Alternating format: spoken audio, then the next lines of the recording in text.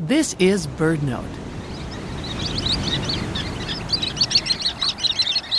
Here and there along winter shorelines, both on the Pacific and Atlantic, little flocks of pale, silvery shorebirds probe at the water's edge, keeping pace with each wave's ebb and flow.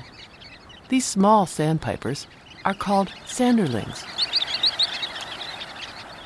Rachel Carson, whose book Under the Sea Wind set a high standard for nature writing, described Sanderlings as running with a twinkle of black feet.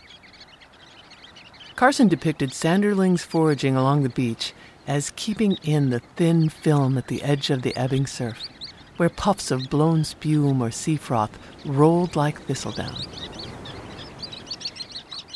Sanderlings also winter in the Hawaiian Islands. In the native language, they are known as hunakai, or sea foam, an apt description of the sandpiper's pale winter plumage and their nimble dance with the waves.